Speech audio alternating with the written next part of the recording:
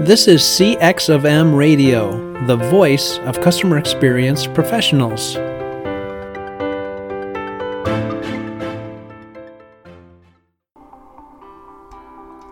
Welcome to another episode of All Things X. I am your host, Dr. Chakaya Ellis Robertson. Through panel discussions, interviews, and commentary with academics, practitioners, and insights professionals, this show is loaded with tidbits and tips on the measurement, practice, and study of experience.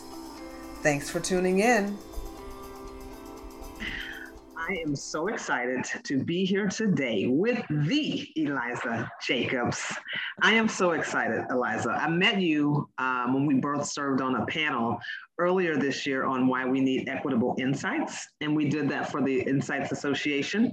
It was a fun and lively discussion, and I think all of us really felt like the discussion could go on and on. So guess what? We made that happen. We're gonna go on and on with that discussion, so I'm glad to have you here today. It really couldn't, right? We couldn't go on and on that day, but today we have that opportunity, and I'm so grateful that you decided to go along with me and extend that conversation right here on All Things X. So I immediately connected with Eliza on your thoughts and how we can get to the next level with our research and what's changing and how do we need to pivot.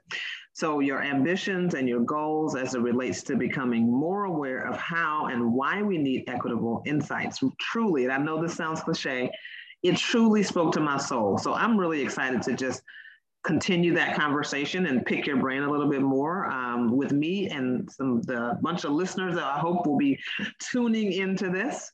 So thanks for being here. Did you want to say anything before we jump in? Well, thanks for having me. I mean, it's great to be with you. I'm excited to continue the conversation. I joked that we needed like a 2-hour session for that conversation. And I don't think we'll be going an extra 2 hours here, but at least we have some time to dig in a little bit more to these questions and issues. Absolutely. And I'm excited about it. So leaving that panel that we talked about a couple months ago and preparing for this talk, you talked about the need to change the way you do research at PBS. Tell me more about what that really means and what now do you do differently? Sure. So, and I've mentioned this in a few sort of chats I've had with people that last summer, PBS made some strategic and operational changes, pretty significant ones, partially driven by disruptions caused by COVID, but I think also partially as a result of the rapidly changing media industry and landscape, right? It keeps changing and no one can keep up. And the rate of change is so fast. And I think we do need to do things differently internally just to try to keep up, it is a tall task, especially when we work in public media, right? And we don't have endless budgets and things like that. So one of the outcomes of those changes last summer, and perhaps casualties, if you want to call it that, was the elimination of what I was using as my primary research tool or resource, which was our own proprietary insights community that we called our PBS viewer panel. So it took a while to phase out, but as of now, I do not have access to those 9,000 plus community members who provided feedback to PBS for over 10 years, some of them. We'd had this community for, I think, 13 years or something like that. And so wow. It was great. Obviously, it was heavily utilized because, of course, we paid licensing fees, but our internal clients, they could just come to us and be like, oh, we want to test this, marketing concept or whatever it is. And we could do it really easily and really fast. So I think while the feedback we got from that group was always valuable and useful, it also felt at times like it was an echo chamber because these are people that are heavily engaged with the PBS brand. And so they get our stuff, right? They know us. They're easier for us to reach than the people who are not. And I'd also say that the demographics of the community skewed more towards our traditional PBS consumers, and more traditional TV viewers. So someone who watched TV through the television glass, like at the time of premiere, older, more female, more Caucasian. Obviously, we need to reach and appeal to people that are not just those people. They are very important because those are our core consumers. But also, when you look at how the changing demographics of the U.S., it's harder to reach people because the media landscape is just so cluttered. We needed to find ways to test things differently. So in many ways, it's been freeing to actually consider doing things differently and have more opportunity to try some new things and take a more kind of flexible approach to research, which also helps us target, different pockets of the population better in our research. That's a lot. You've changed a lot. And I would imagine, I'm trying to set up a panel now, and the convenience that I'm anticipating, you've just articulated the value of. So I'm looking forward to getting there. And I'm really sorry that you don't have access to that anymore, because I can imagine that saves so many different steps, right, in the research process. Yeah. I mean, now, you have to get sample every time, right? So that is one big sort of aspect of all of this that I didn't have to really think about it as much. So yeah, I mean, the convenience isn't there anymore, but I also have to be responsive to the way we are doing things differently. And, the sort of different strategies I think that we have as a company going forward. So yeah. Well, wait, you're going to make it happen. I know, I can tell. You are resilient. You're resilient.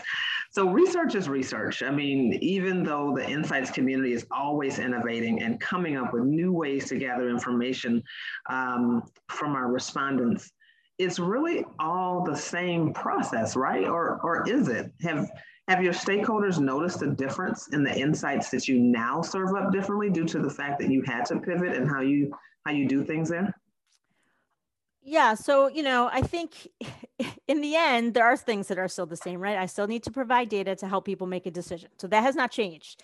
How we get there is different. And I'm fortunate in that many of my colleagues trust my judgment. So when I recommend an approach or an outside research partner, they trust that I guess know what I'm talking about, but also have sort of vetted that partner, right? And think it would be a good fit for the project and for PBS. Are they going to get in the weeds about survey programming and stuff like that? No, that's just not, they've got other things to do, and that's my job. So, I think some of the things we've tried in the last several months,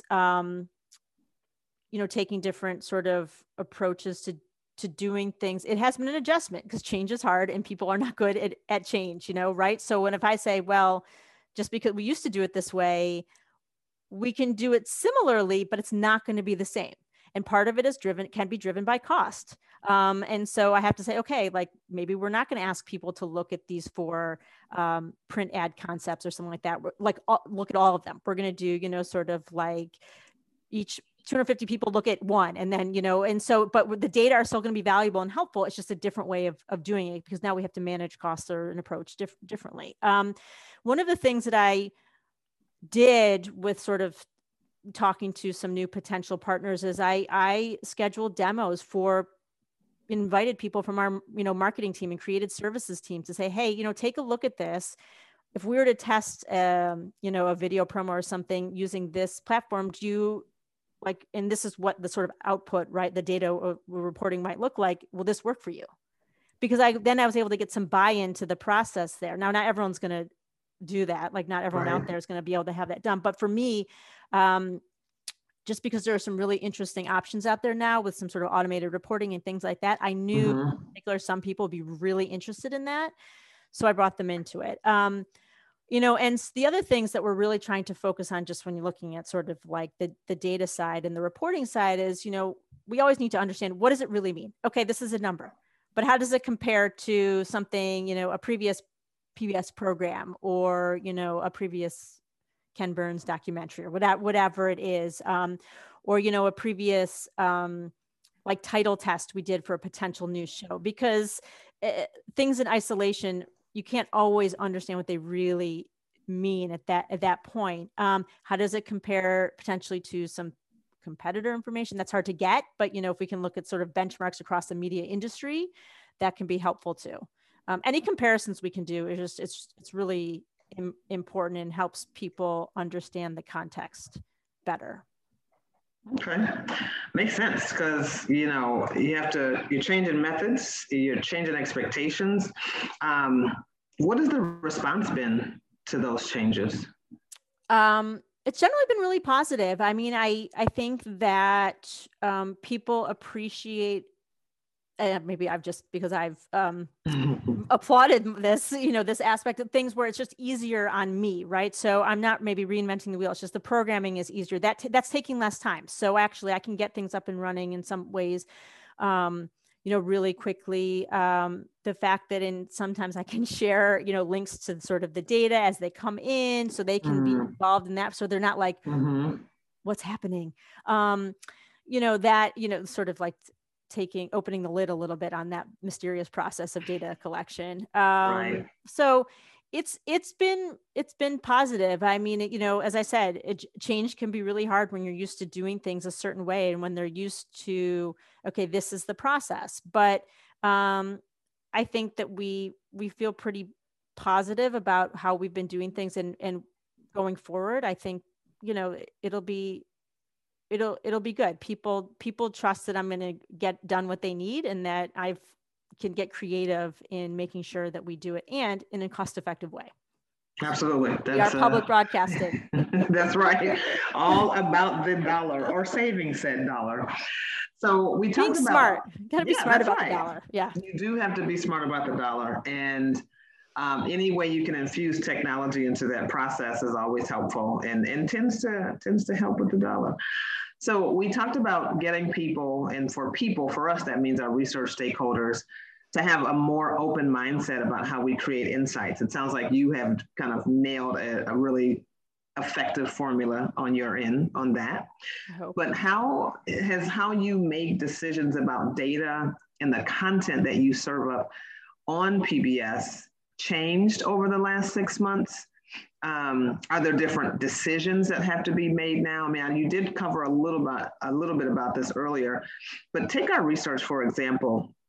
Now that we're looking to widen our own perspective on DEI topics here that we can cover, we have to consider samples that are more robust and allow us to research along intersectionality lines. Our leaders are very open to this, which gives us the latitude to create much more meaningful insights.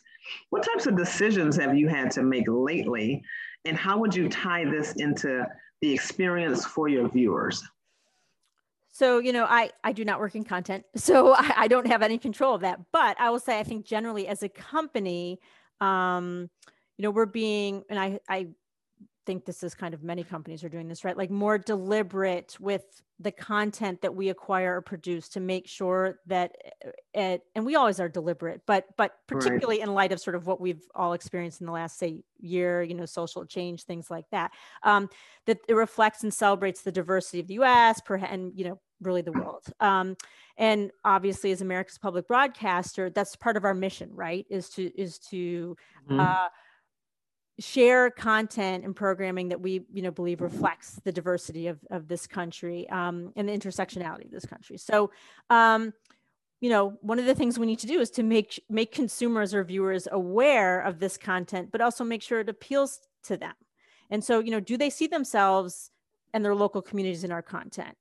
If we do, and that's a question we've started, and questions like that we started integrating basically into most of our or a lot of our surveys, is, does this content seem like, do you see yourself in it? Do you see your family? Do you see your friends? Because, that's important, because if you don't see it for yourself, then you're like, well, why would I watch? Right. I mean, that's kind of one of those things. So, in my role, I'm being very intentional about, for example, sample and how we balance sample. So, if in a certain project we always want representation, right? If we're doing a general population study, of course we want balance the census or whatever it is, but maybe we want to boost a little bit in some group, whatever it may be. And I think that's important, but you also have to be careful about, frankly, not going overboard and just throwing a lot more people in there, because because then it's sort of becomes like a special interest group, right? You're like, oh, we oversampled for whatever group, and now I've got this many people in there. And then I think it can, and it can affect the analysis. I mean, you can get into stuff like weighting and stuff, but we're not going there. But and I actually have had this conversation with colleagues. We'll be like, well, we want to make sure that if it's a sample of 1,000, we want X%, say like African American or something like that. And I'll be like, this is what the census is. I understand the boost, but you just don't want to make it so that it's so artificial. It's just, then you're just checking a box and saying, well, we had this many people in there. Right.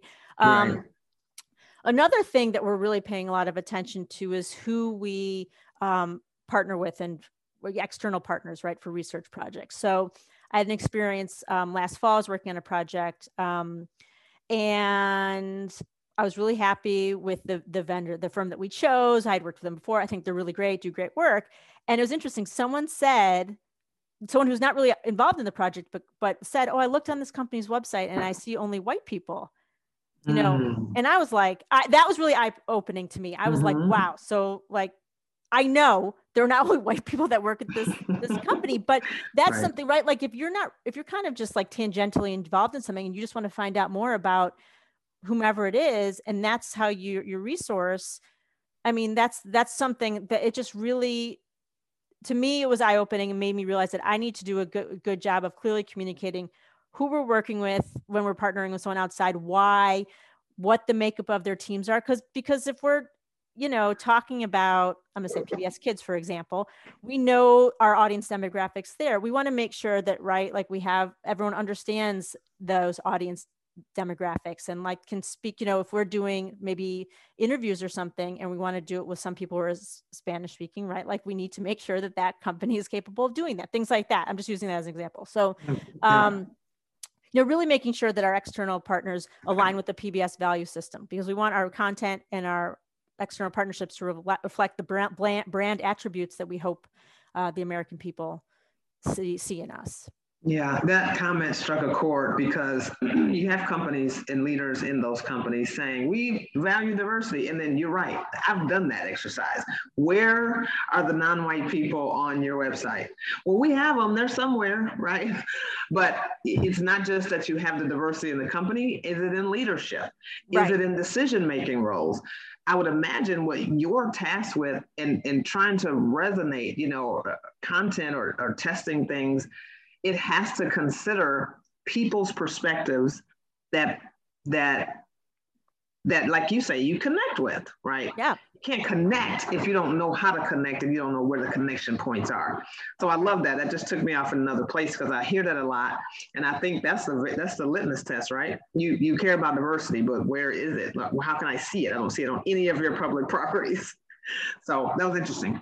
No, yeah. I mean, I think it's basically don't just give lip service to, right? That's like right. show That's that you right. really care about it, and here are the ways. It's very simple. I mean, if someone at PBS is going to a website to look at the sort of leadership team, that is a very simple exercise, right? Yeah. And so you want to make sure then it should just, but anyway, it was a great project, worked out well, but that to me was like a real learning moment. Professionally. So yeah, that's a good one. That's a good one. And I hear it over and over again. So we are, wow, the time flies when I'm talking with you.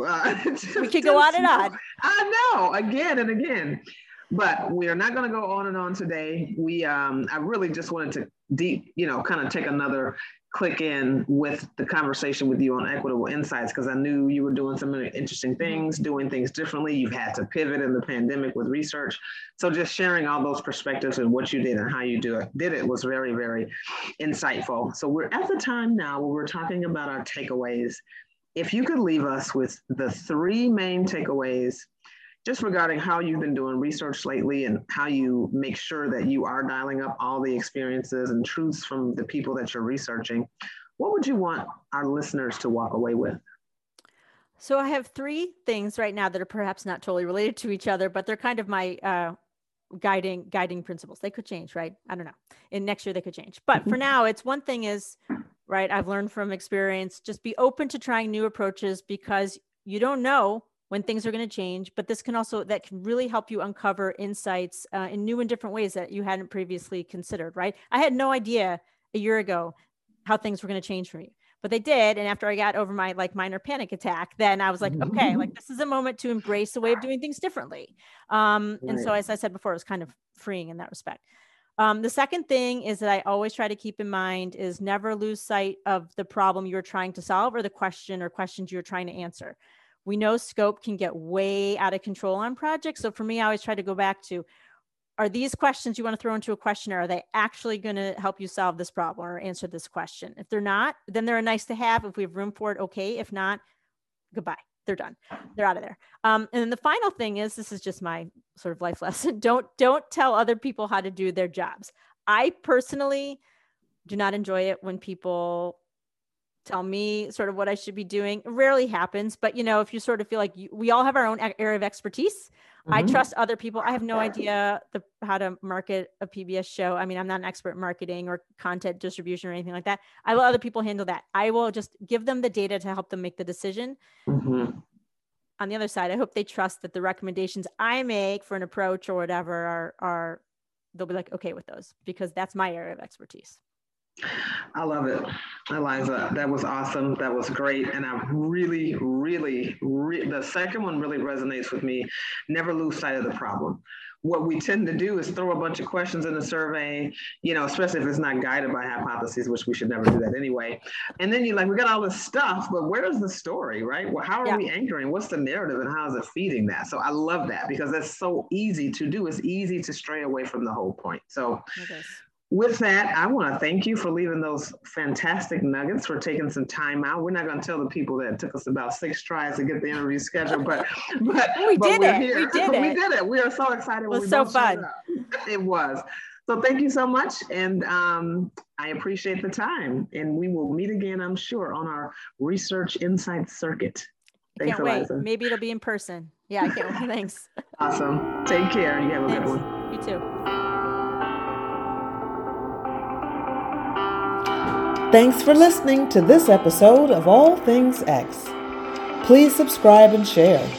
Until next time, this is your host, Dr. Chakaya Ellis Robertson. Thanks for joining us for this session of CX of M Radio. Be sure to rate, review, and subscribe to the show, and visit cxofm.org for more resources.